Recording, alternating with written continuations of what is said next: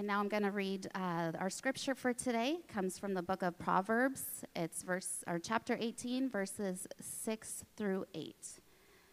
A fool's lips bring strife, and a fool's mouth invites a flogging. The mouths of fools are their ruin, and their lips a snare to themselves.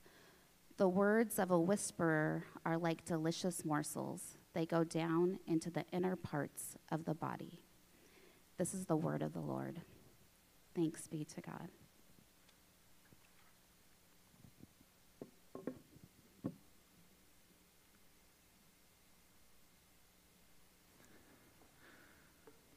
Well, if you grew up in a household where you have a sibling, I'm not going to say this is just relegated to people that have brothers. I had two brothers, a twin, and one who's 2 years older than me, and then I have a sister who's 7 years younger, and so there was a lot of mayhem with the two brothers. But if you grew up in one of those type of households, you won't be surprised to hear what I'm about to tell you. That first verse was one of my brother's favorite verses to say to me before he would dish out a beating. He used to talk about it being one of his favorite verses. And so when I was picking scripture text through the series of Proverbs, I started to get a little chuckle, and I said, I'm going to go ahead and include that one in our list, having heard it so many times. But today, you may not know this, today marks an anniversary, or at least an anniversary of sorts, between June 27th and July 6th, and so this coming week essentially, back in 1939. All right, so sometime between June 27th and July 6th of 1939, our British allies were getting ready to prepare their nation to what has been referred to as kind of a response of sober restraint in light of the German war machine that was advancing towards them. And they did that by coining a phrase, and the phrase being, keep calm and carry on. And so during this week in history was when that phrase first appeared back in 1939. And of course, that slogan has found recent use in a number of different places, some helpful, some not as helpful to protecting oneself from a war machine. But as you might imagine, the United States also had its own series of slogans during that Second World War. There's a number of ones that donned different posters and promotional materials. And it was during that particular season, at least a couple of years after the British slogan appeared, that there was a real fear that here in our nation, our enemies had infiltrated the homeland. And that infiltration meant that people were listening, spying on us, and ready to report back the different movements or things that they would discover. And it was during that time that we created the slogan that you may have heard before, loose lips sink ships. Loose lips sink ships. I'm not exactly sure how many ships were sunk by loose lips. But I do know this. Unguarded speech is a real problem. It's a real problem for individuals, and it's a problem for communities. And that's not just coming from me, and it's not just coming from the War Department here in the United States back during the Second World War. But Jewish wisdom writer knew as much as well, and that's what we hear in our text this morning, is from the wisdom writer. The ancient writers knew that these loose lips could be a real trouble for us as people. And we hear that in our text. And so we're going to look at two parts this morning in the text. We're going to deal with it. The text itself actually appears to us in two distinct parts. And as we look at it, we're going to look at these two places. And the first one is this, what we say. And that's going to be the first two verses you see there. There's a question was posed by a user on Reddit, if you're not familiar with that online forum. They asked the question, what's the stupidest thing someone has said to you in confidence? Right? So with confidence. What's the stupidest thing someone has said to you with confidence? Now, you can imagine right now in your own mind, what's the stupidest thing you've ever heard? I would imagine it would probably not be more than this. If you ever fall out of a plane without a parachute, you should grab onto the ground when you hit it so that you don't bounce, because it is the bounce that kills you, not the first impact.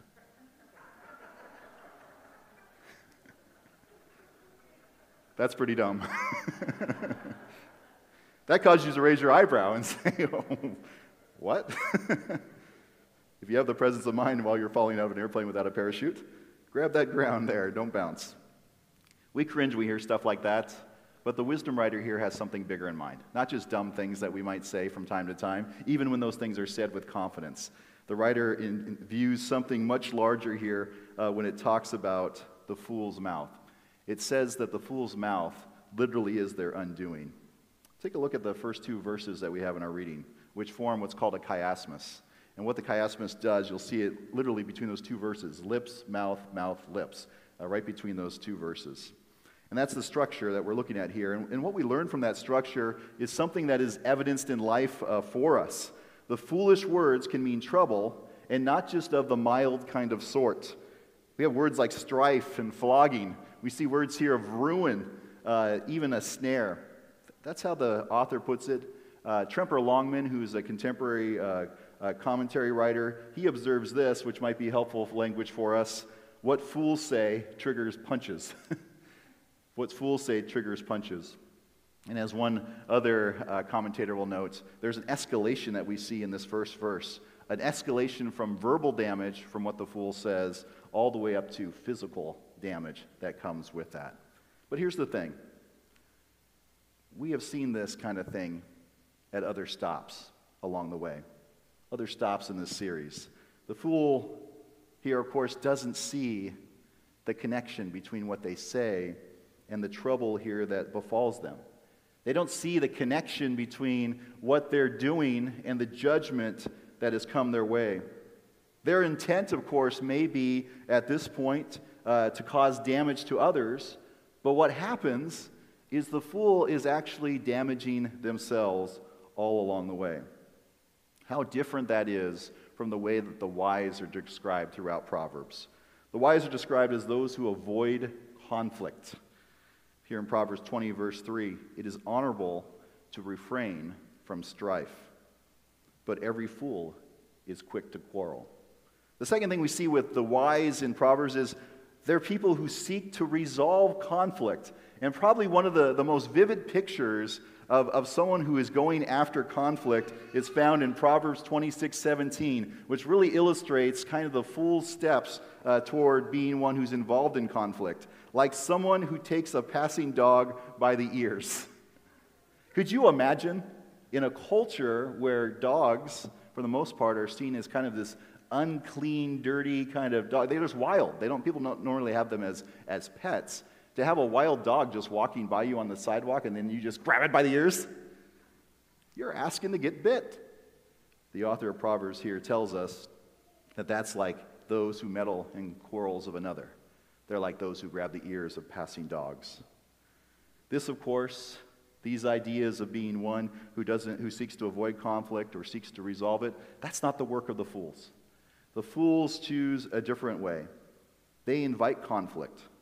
They stoke the embers of quarrel. Derek Kidner writes this. He says, when he headlines these first two verses, he uses this headline, talking oneself into trouble. That's how he sees the picture of the fool described here in Proverbs. And it follows that idea, again, of inviting and of stoking. And where verse 6 names due punishment, of flogging, and there's a term there, the actual word behind that could be due punishment awarded by a court here because of the language you use or the words that you use. Verse 7 names something altogether worse. The fool's demise, their ruin, which might be actually speaking to their own death, that their words lead to their destruction. And so the warning goes out to us this morning in regards to what we say, how we conduct ourselves with our mouth, and not just from the Jewish wisdom writer. Maybe you need a modern translation here. We have modern wisdom poets, what I call philosopher poets here. They might say it this way: don't let your mouth write checks, you can figure out the rest. That can't be cashed, right? Or even this: check yourself before you wreck yourself. All right? Check yourself before you wreck yourself. And that is no small order. The New Testament author James will write in his letter, he'll talk this about the dangers of the tongue. He'll say, a restless evil. It's full of deadly poison. It's not easily tamed. It's not bridled. And from which comes both blessing and cursing. Our mouths come with blessing and cursing, come out of the same mouth sometimes. The writer will plainly say this, and James says it as plain as can be. This ought not to be so. Not for the people of God, not for people at all. And the caution for us here to guard our speech is also joined here now by a second caution that we find in the third verse of our text. We're to be cautious about what we hear. Not just what we say, but we need to be cautious about what we hear. Here's the talk of the one who's called the whisperer. Now, that's not someone who just has a soft voice talking to you. I remember I went to school with a guy who whispered all the time. I'm not sure why he whispered all the time. He just always whispered. He'd even yell at you in a whisper. So I'm not sure if there was something wrong with his voice, but he always whispered. That's not what we're talking about. The whisperer here is the idea of the one who is the gossip, the tale teller. Of course, on initial reading, we could miss this.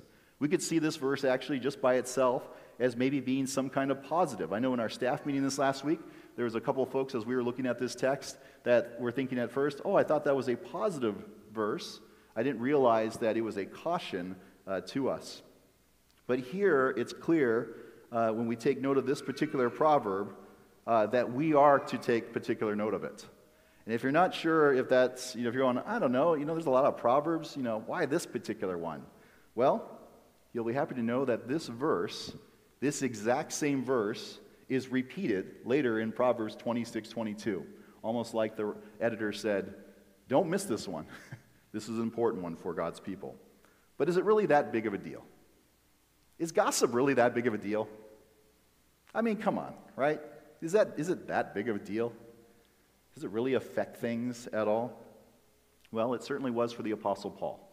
If you remember, the Apostle Paul, he'll list the gossip as those qualities that he was concerned about when he writes to the church at Corinth. He'll actually list that amongst a number of things in 2 Corinthians chapter 12. Apparently, it was one of the signs of a church that is in peril. So if your church is involved in gossip, that's not a good sign. You think about the signs of growth for a community or an organization, gossip is a sign of death and the loss, tremendous loss for that community. It's so serious here that the church oftentimes has gotten very sensitive about gossip. Maybe too sensitive. Sometimes the pendulum swings too far another direction. Christianity Today actually ran an article, a cover article back in April, talking about how our approach to stopping gossip has actually lent itself to covering up abuse of church leaders because people have dismissed those bringing charges as saying that they were gossiping. Here we're gonna say, when we talk about gossip, we're talking about actual gossip, not people that are actually telling the truth about serious abuses that are happening. So when we talk about gossip itself, we recognize that it's not just destructive for the church, as Paul will warn the Corinthians, but it's also destructive in other areas of life. I was reading an article this last week from Inc. that observed office gossip, when permitted to flourish unfettered, can completely destroy the original vision of a culture that was intended to be a source of connectivity and harmony in the workplace. And that article went on to outline some of the trouble that comes with office gossip. Again, this is not in the church, maybe the church office, but in the office, in the workplace, the secular workplace. Here's what they said. It sabotages trust among coworkers. It fosters low morale. It leads to higher turnover. It destroys cohesiveness. And it encourages office politics and backstabbing. That's how gossip operates in the secular world. Let me tell you this. That's how gossip operates everywhere. That's what it does to our communities. It's not just the church or the office. I found far too many articles online this last week that talked about the destructive nature of gossip on the family life, how it destroys relationships and friendships. And so we are to see this. This is toxic, toxic stuff. And something that our text observes is both attractive, which makes it dangerous. It's attractive to us. It's called a delicious morsel, right? We like it. Tell me more. Tell me more. I want to hear it. We savor after it. And here's the other thing. It penetrates our lives. We can't unhear it. The author of Proverbs will say it goes into the inner parts of our body. We're drawn to it. We turn our ear to it. And then once we hear it, We can't unhear it. We can't get away from it. It's stuck in us. We've ingested it. You heard the old expression, you are what you eat. We eat up gossip, and that stuff ruins us. It turns us into a different kind of person. When we talk about the fool bringing ruin to themselves by what they say and the words that they use, gossip does something far more. It ruins everyone. It ruins the person that's speaking the gossip because they speak as a fool. It ruins the person who's the subject of the gossip because we do character assassinations. And it ruins the listener as well because you become not only party to the story, but it colors your lens and your understanding as you look at life. And you can't see people the way they are. You see them the way that the tale speaks.